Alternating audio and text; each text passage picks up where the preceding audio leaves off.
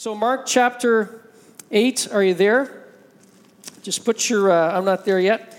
Just put your finger in Mark chapter 8. We're going to be looking at two main passages today, Mark chapter 8, and then also Galatians chapter 5. And so if you want to, thank you, if you want to turn to Galatians chapter 5 and just put something in there, that can get you there as well. So the title of my thought today is just one word. I've been kind of going with one-word titles for the last little while. And we've been tracking with this, with the desire to have a greater understanding of the Spirit of God and what His role is in our lives, what His purpose is in our lives. We started with this guy named Samson and how the Spirit of God was working in his life and began to stir him. And we looked at that idea that the Spirit of God always stirs us toward the things of God. Anything that draws you in God's direction, you can know that that's the Spirit of God. Anything that is distracting you or drawing you away from a heart after God, you can know that that's not the Spirit of God. And so He stirs us in God's direction. And then He's also a seal over our lives, where when God places His very presence in our lives, there's this deep imprint that God has placed in your life, and it's the Spirit of God, it's His power and His presence.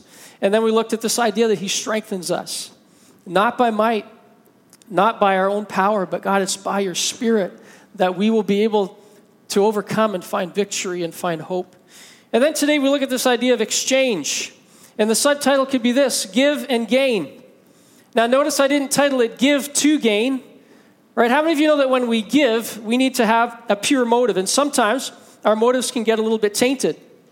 Scripture says this, that when you give, you are not to let your left hand know what your right hand is doing. And what that means, I believe, is that when you give, you're not giving in order to get. Have you ever had someone bless you with something and you think, there's a question mark there. Wonder why they did that. Wonder why they gave me that thing, because it's uncharacteristic for them to do that. And then you realize, oh yeah, a few weeks later, there was a request that came your way. And you realize it's kind of a sickening feeling when you realize that someone has done that, right? Or perhaps we've been guilty of doing it as well, where really the gain is what you're looking for and you give in order to gain. And so our motives can be tainted with this idea that I'm going to give you something, but really sometime down the road I'm going to ask you for a favor, and I'm hoping that really it's my gain that I'm looking for. So Scripture says when you give, listen, don't let your left hand know what your right hand's doing. Don't give in order to get. Give because you want to bless people. Give because you value people. Give because that reflects the heart of God. That's what God looks like. He gives. And so motive is important. So the subtitle is Give and Gain. Give and gain. Let love be your motive for giving anytime you give. I read an inspiring story of a CEO of a company. His name is Dan Price. And he really kind of went against the flow in some decisions that he made. His company, he started when he was 19 years old. He grew up in a Christian home, a homeschool family, and I don't think that's relevant to the story, but he started a company at 19 years of age, and it just started to take off. He's in the Seattle area. Eventually, his company grew and grew. He had about 100 employees, and he began to just think about the profits that he had, his salary, which is about $1 million a year. He set his salary for himself, and he realized that he wanted to pass that blessing along to those who had helped his company to succeed. And he was hearing stories from his employees. They weren't complaining, but every once in a while at the water cooler, he'd hear a story of how his employees were struggling to make ends meet. And he thought to himself, I want to give. And so he made an announcement in 2015. This made the newspapers in the Seattle area. And he said this. He said to his employees, I am going to increase your salary over 3 years because I want to get you to the point where your salary, every employee in this company will be making $70,000 a year U.S.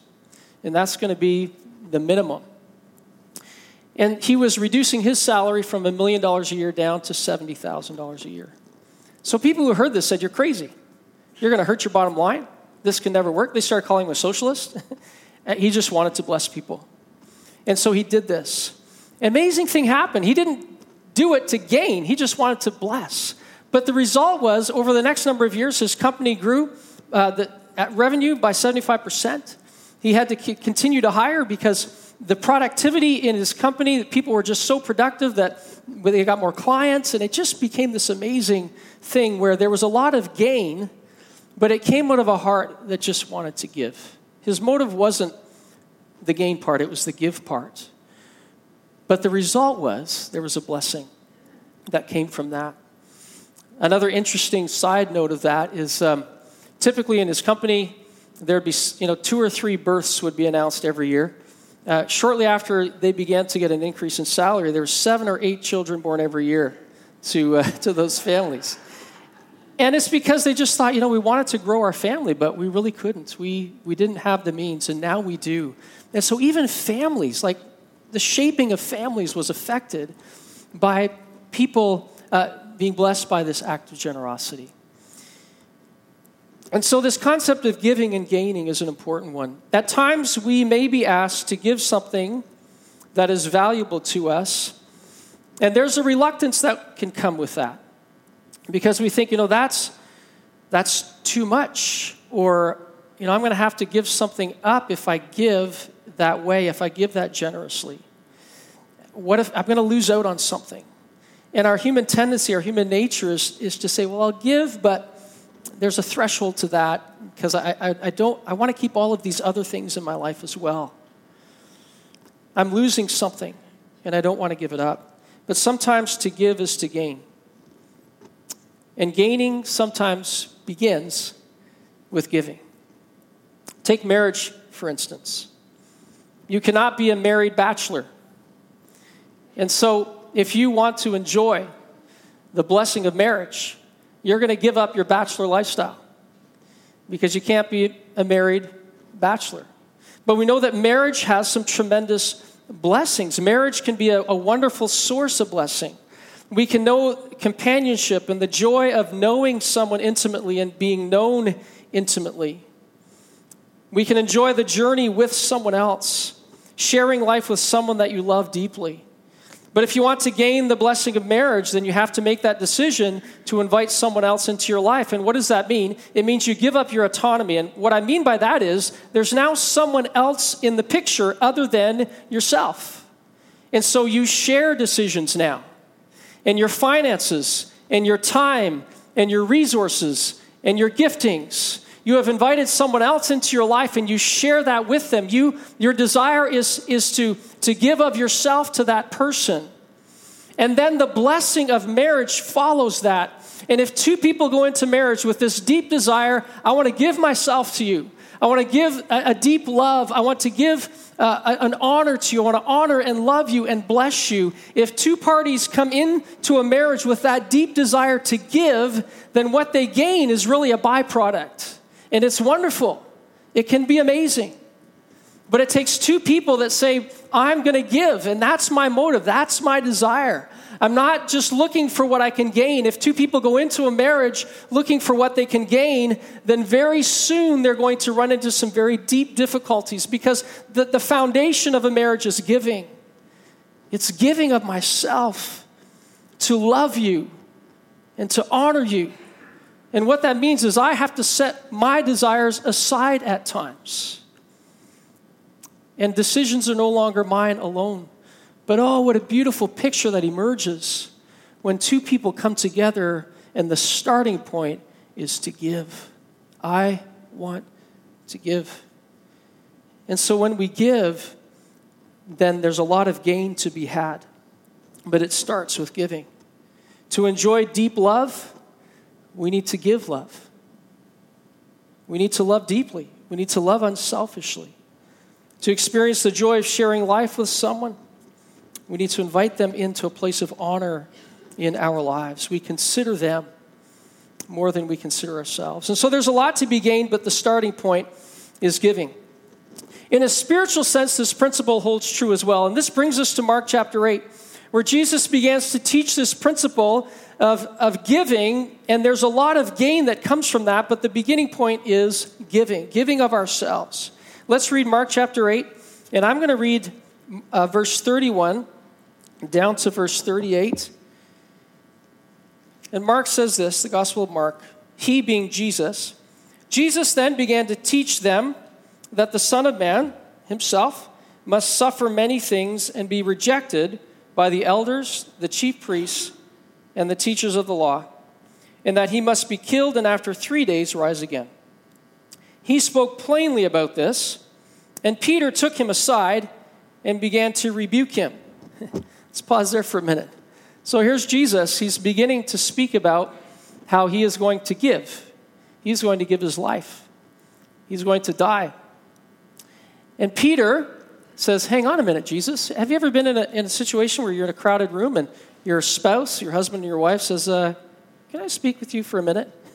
And they bring you over to the corner. So either you're in trouble or your children are in trouble and you need to have a little conference call about that, or something's going on. They're drawing you aside because they need to say something to you that they don't want the larger group to hear. This is what Peter was doing with Jesus. He's hearing Jesus say, "I'm going to suffer and I'm going to die." And he's thinking to himself, well, hang on a minute. Jesus, I know that you're the Messiah. I know that you are the Son of God who's come to set people free. So what are you talking about, this idea of death and suffering? And so he brings him aside and he rebukes him. And to rebuke actually means to kind of censor. And what he was saying to Jesus is, you cannot say those things. There are people listening to you. Why are you talking about death? You're the Son of God. And so this story begins to unfold. And Jesus, in verse 33, when Jesus turned and looked at his disciples, he rebuked Peter. And he said, "Get behind me, Satan." Pretty strong words. "You do not have in mind the things of God, but you have in mind the things of men." And then he called the crowd to him along with his disciples, and he said, and this is the teaching of giving and gaining. He says, "If anyone would come after me, he must deny himself and take up his cross and follow me. For whoever wants to save his life will lose it, but whoever loses his life for me and for the gospel will save it. What good is it for a man to gain the whole world and yet forfeit his soul? Or what can a man give in exchange for his soul? If anyone is ashamed of me and my words in this adulterous and sinful generation, then the Son of Man will be ashamed of him when he comes in his Father's glory with the holy angels." One of the things that we learn about this idea of exchange, this word exchange in this passage of Scripture, is that Jesus begins to talk about a certain exchange, and it's the exchange of the temporal for the eternal. It's the exchange of the temporal for the eternal.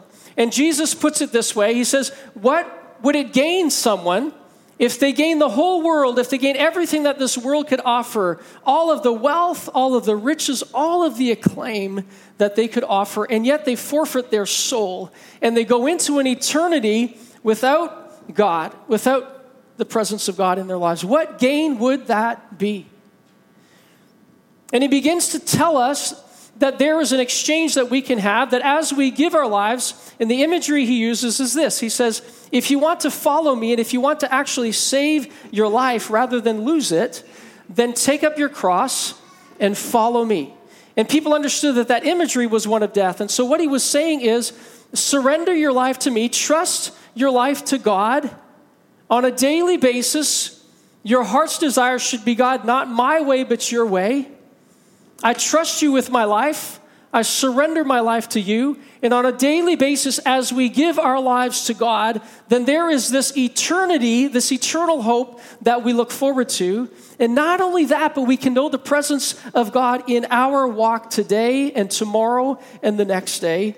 But it begins with giving. It begins with saying, God, I surrender my life to you. God, I want your will for my life, not my own. I've tried my own path for long enough, and it's not working out very well. And so, God, I come, and on a daily basis, I want to entrust my life to you. I give my life into your hands. And Jesus begins to talk about an exchange of the temporal for the eternal. We could put it this way. Anyone who comes to me, Jesus said, has to let me lead. You are no longer in the driver's seat. I like to drive. I don't like to be in the passenger seat. And I was thinking about this in the context of spiritual terms. Sometimes we wrestle with getting out of the driver's seat and saying, God, I'm going to trust you. I'm entrusting you with my life. And I'm going to trust that as I follow you and as I my heart's desire is to serve you, that you're going to do the best at leading me in my life, and you're going to bring the things into my life and the fulfillment that I need. But to be honest, it's hard to get into the passenger seat at times. And that's what Jesus is saying. If you want to follow me and know an eternity with me, then you need to step out of the driver's seat and say, God, I entrust my life to you. And in doing that, we exchange the temporal for the eternal. We begin to have a hope for today and for eternity. Someone said this, and you've heard this before, I'm sure. He is no fool who gives what he cannot keep, the temporal, to gain what he cannot lose. This was written by a 28-year-old man who went to the jungles to share the gospel with people, ended up being martyred for his faith, killed with a spear. But this was written in his journal.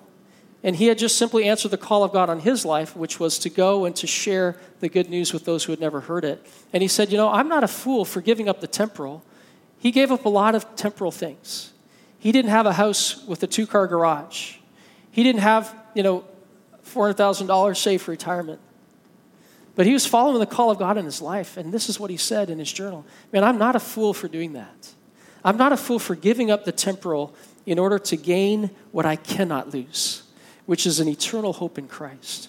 And that was his path. I'm not saying that's a path for everyone, but the concept is the same. You are not a fool for entrusting your life to God and in saying, God, I want to exchange the temporal for the eternal. First exchange is temporal for eternal. Second exchange that we can look at as we begin to unpack this a bit further is Scripture talks about this idea of exchanging death for life. Now that sounds like a pretty good exchange to me. And in Romans 3:23, Scripture says this, the wages of sin is death. And what they mean by that, what Scripture is talking about there, is death as an eternal separation from God. Yes, we will die physically. There's physical death as well. But we live on. And the wages of sin, the consequence of sin, what we reap because of our sin and our sinful nature, is an eternal separation from God. But he goes on and says this, but the gift of God is eternal life through Christ Jesus our Lord. There is a gift that we can receive, and it's life for today and for eternity, where we are no longer walking in separation from God, but we can know the very presence of God in our lives, and that brings us hope for today, and that brings us hope for the future, where we don't have to walk in fear. And Scripture says that is a gift. A wage is something that is earned. When you put in a day's work, then you are paid what is earned out of that work. But when you give someone a gift, it's not because they've earned it. It's because you love them. It's because you want to bless them. You don't give your children a gift on Christmas morning and say, because you've done the chores all year, then you deserve this gift. And you deserve a gift this big because you did this good on your chores. No, a gift is freely given. And what we're reminded of this, if we are going to exchange death for life, as Scripture says, then it's not based on our own goodness. It's not based on what we can do, but it's based on simply the fact that we accept the gift of eternal life through Jesus. And so we can exchange death for life. Another exchange that Scripture helps us to understand is this idea, an imagery of we exchanging rags for robes. Exchanging rags for robes. Isaiah talks about how our own righteousness, as compared to God's goodness and God's holiness, they are like rags. If we clothe ourselves in our own goodness and say, I'm a good person, and I don't do very many bad things, when I compare myself to the evil that I see in my world, God, I'm probably okay. But when we hold our own goodness up to God's holiness and His righteousness, Scripture says our own goodness is like rags. So when I went to Bible college, how old was I? I was 19 years old. And before I went, Mom said, you need to learn how to iron your shirts and you need to learn how to do laundry. Now in those days at Bible college, we had to wear a shirt and tie all day, every day. It's changed a lot now. And so it's probably important for me to learn how to iron my shirt. So I did. Mom gave me a lesson. I actually got, not too bad at it, I think. And she said, always separate your darks from your whites. Okay, got to Bible college. You know what? You can cut the time in half. you can cut the cost in half. Why separate those things out? They're all going in together. And they still came out white. Well, guess what I discovered? That when I got home for a break and I looked at my white shirt and I held it up to a shirt that was truly white, my shirt really wasn't white anymore. But I couldn't really tell that it wasn't really white until I held it up to something that was pure white. And then I realized, oh, that shirt isn't white at all. It's actually kind of a dirty gray. And when we hold our own righteousness up against God's righteousness, as good as we think we can be in our own strength, Scripture says your righteousness and mine it's like rags. But there can be an exchange. And we can exchange our rags for God's robes. Scripture puts it this way in 1 Corinthians 5:21. God made him, speaking of Jesus, God made him who had no sin to be sin for us, so that in him we might become the righteousness of God. What an incredible exchange.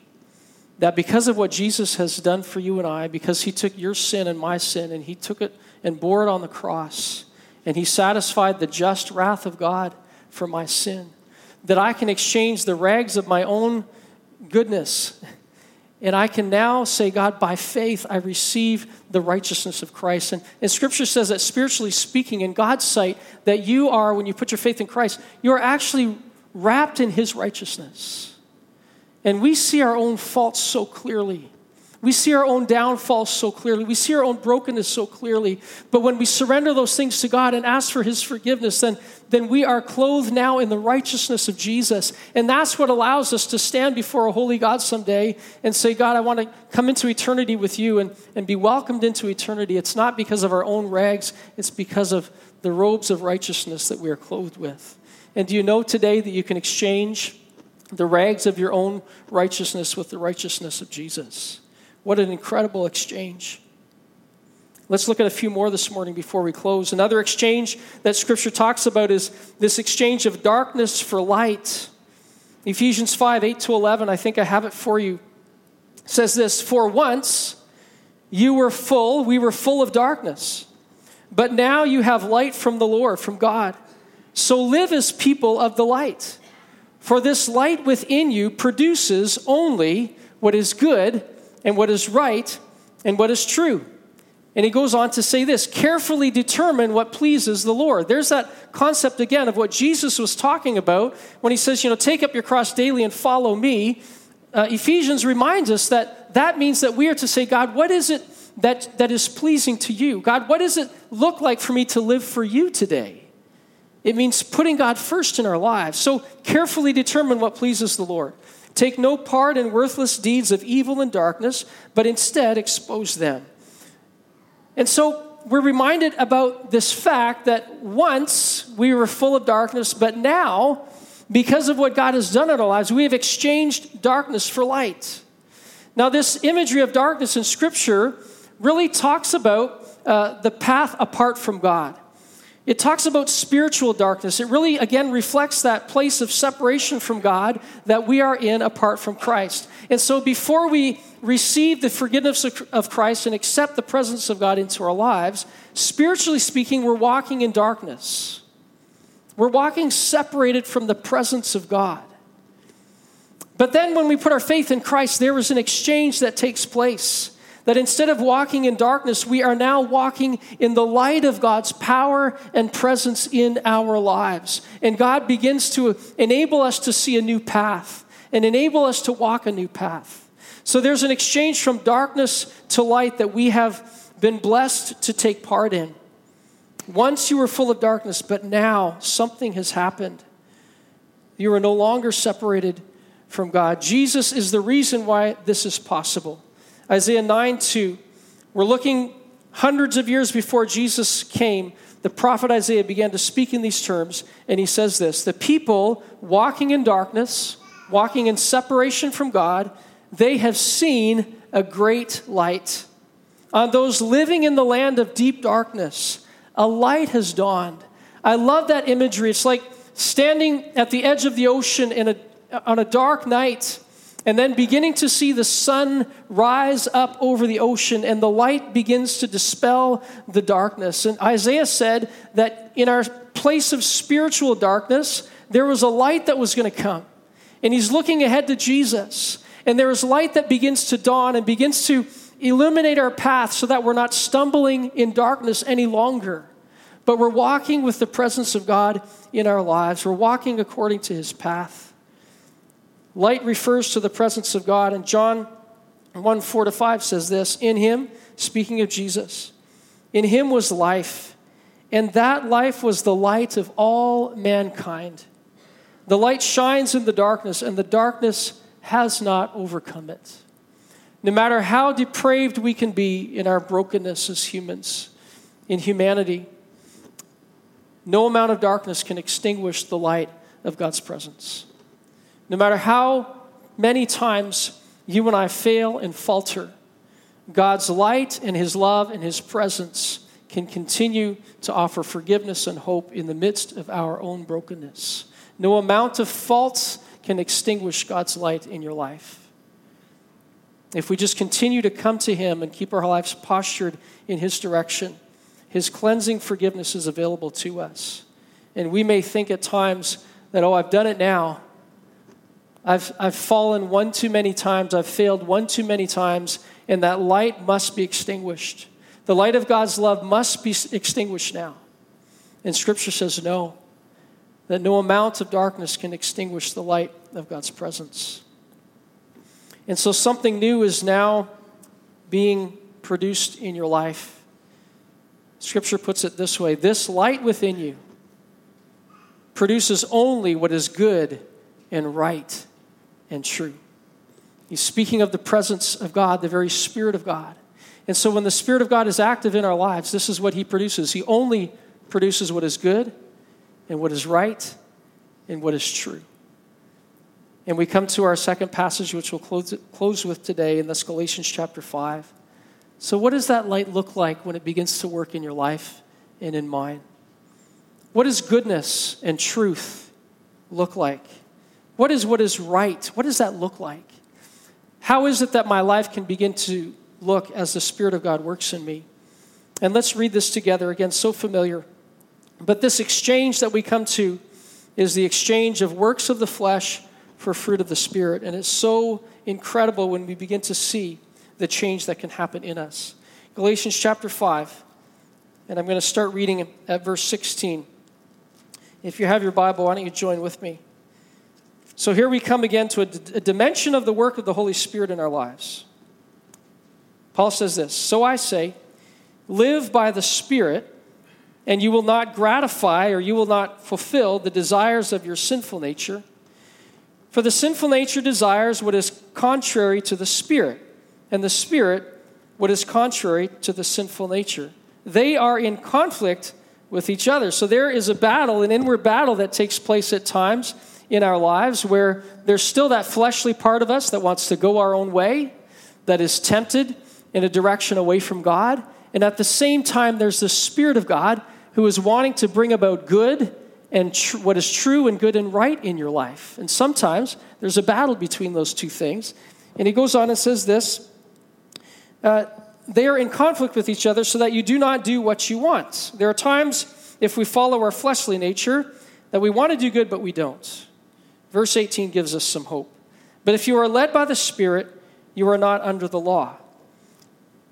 To be under the law in the Old Testament meant that you tried to follow God's purpose for your life. You tried to follow the law, which really uncovered your sinfulness. It made you aware of your sinfulness. But you were trying to follow that path without the empowering Spirit of God dwelling within you. And what Jesus came to do was to allow the Spirit of God to now indwell your life so that you are now enabled to walk that path of righteousness that God wants you to walk.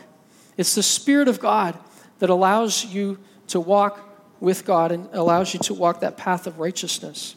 So he goes on and says, the acts of the sinful nature, there's a contrast that he begins to draw.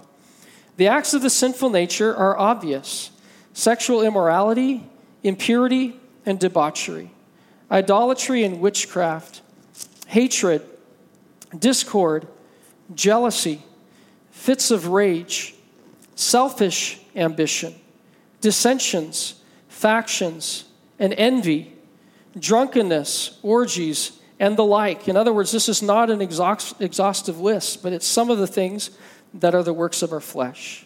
I warn you, as I did before, he says that those who live like this will not inherit the kingdom of God. Those who practice these things and are following a path where they've rejected God, they won't inherit the kingdom of God. But there's good news, verse 22. But the fruit of the Spirit is love, joy, peace, patience, kindness, goodness, faithfulness, gentleness, and self-control. Against such things there is no law. Those who belong to Christ Jesus have crucified the sinful nature with its passions and its desires. Since we live now by the Spirit, let us keep in step with the Spirit. Let us not become conceited, provoking and envying each other. What a contrast. What an exchange that we can make as we come to faith in Jesus and what he has done for us. You see, the works of the flesh and the fruit of the Spirit, there are two different sources that lead to different outcomes. And the works of the flesh really are me. When he talks about the works of the flesh, it means the things that my life produces on my own. Yes, we produce some good things as well. But really, when it comes down to it, no amount of my own strength can truly bring inward transformation. And actually, the deeper I look within, sometimes the deeper my sense of my own need becomes. Because the works of my flesh ultimately are not good. They are not full of truth and full of righteousness. Because it's the rags of my own goodness that I'm trying to live out of. And it just can't produce the things that the Spirit of God can.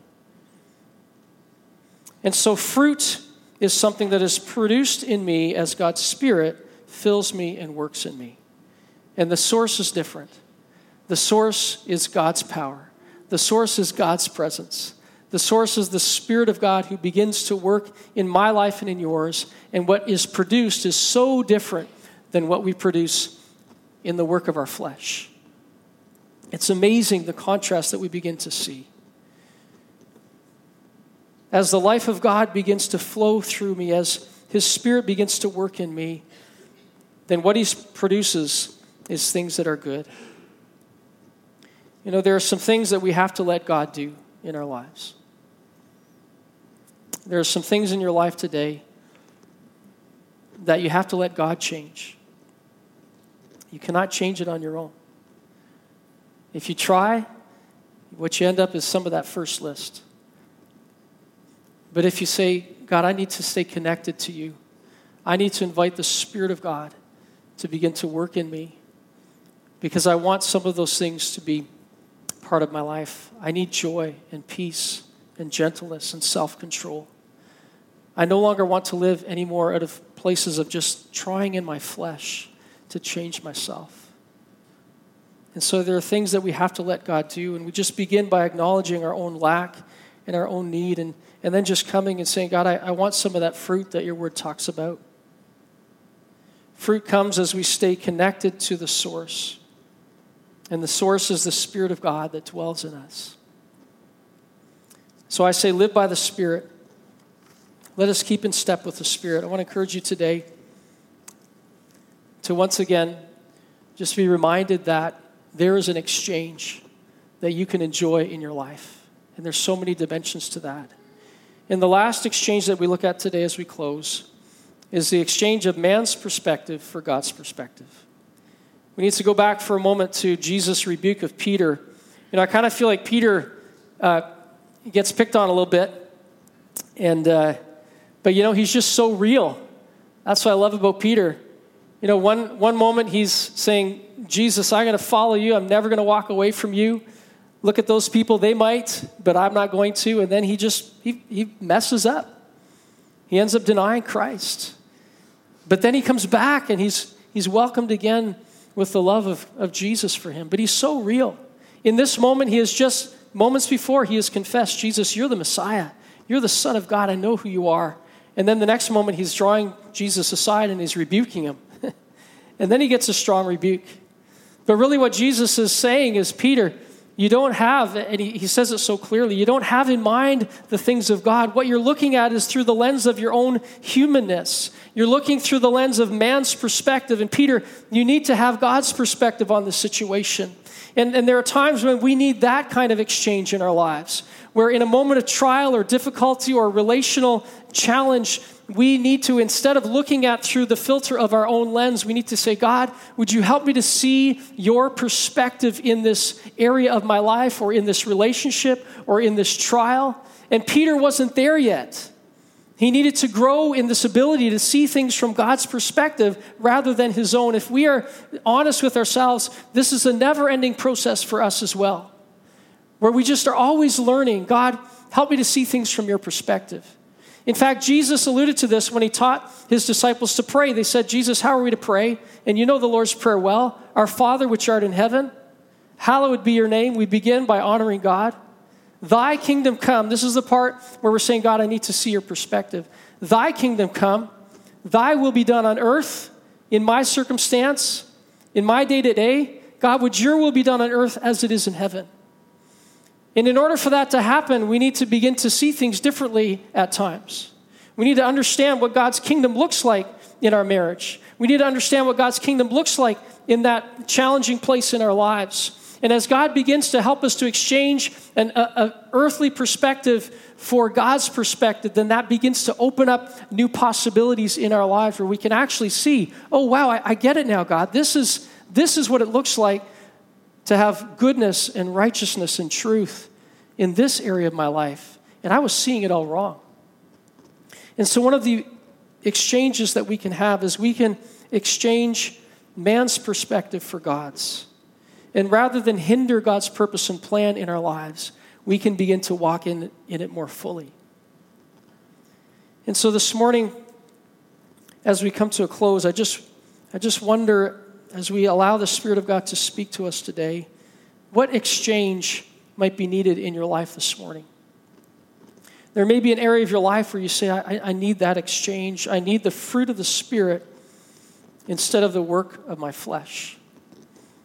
And I realize I'm powerless to change. And so I need to come and say, God, I need the work of your Spirit.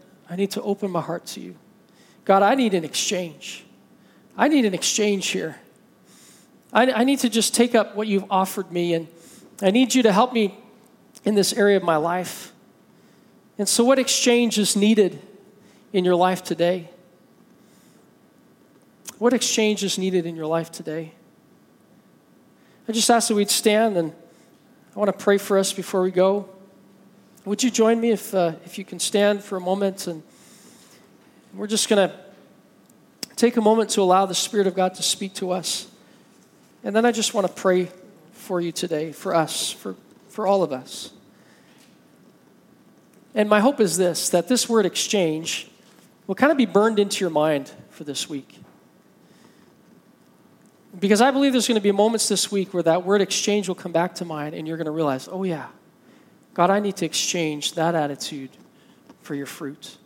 God, I need to exchange the way I've been looking at that circumstance. God, I need an exchange. I need to begin to see things as you enable me to see things differently. God, I need to exchange a place of despair for the joy and the peace that you offer. And as you walk through life this week, may the Holy Spirit bring back to mind the exchange that is possible because of what Jesus has done. And may we walk with that hope. May we walk with that desire to say, God, there's an exchange that's needed in my life today. I wonder if we could just bow our heads for a moment, and I just want to pray.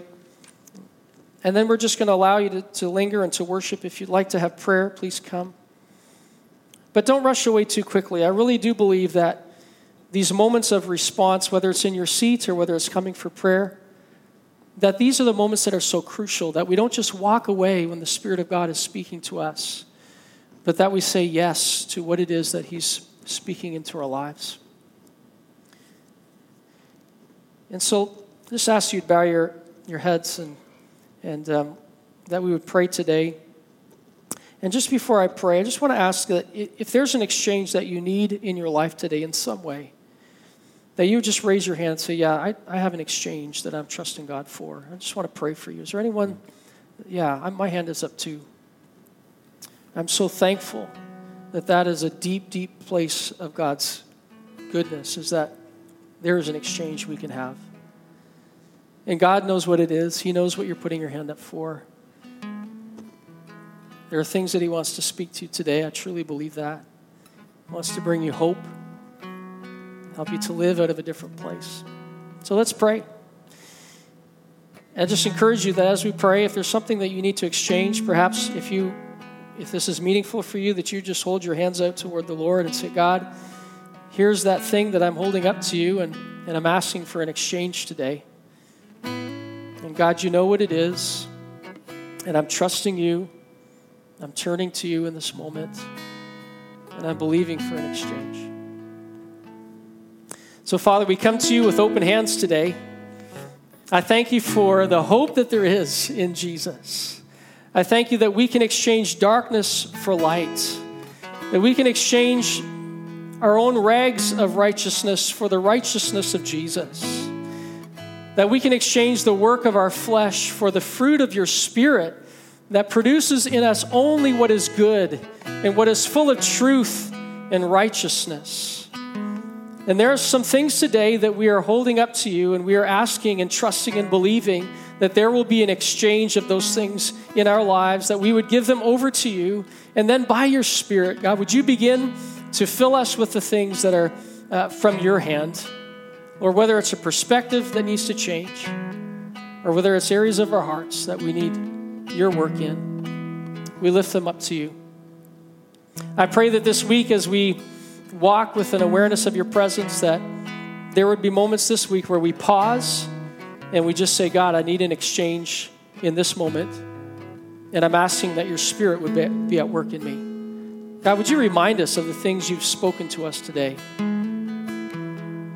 That as we walk out this path of life in relationships, in marriages, in our families, in our workplaces, that Spirit of God, that you would be so active in our lives. We are so dependent on you, and we thank you for the fruit that you want to bring in us. And so it's with a great sense of hope that we give these things to you. Pray that there would be many testimonies of an exchange that's taken place today, or in the days ahead, or in the weeks ahead. God, that you would be glorified. We give our lives to you again. We entrust ourselves to you again today. And it's with thanksgiving that we do these things. We ask these things in Jesus' name. And everyone said,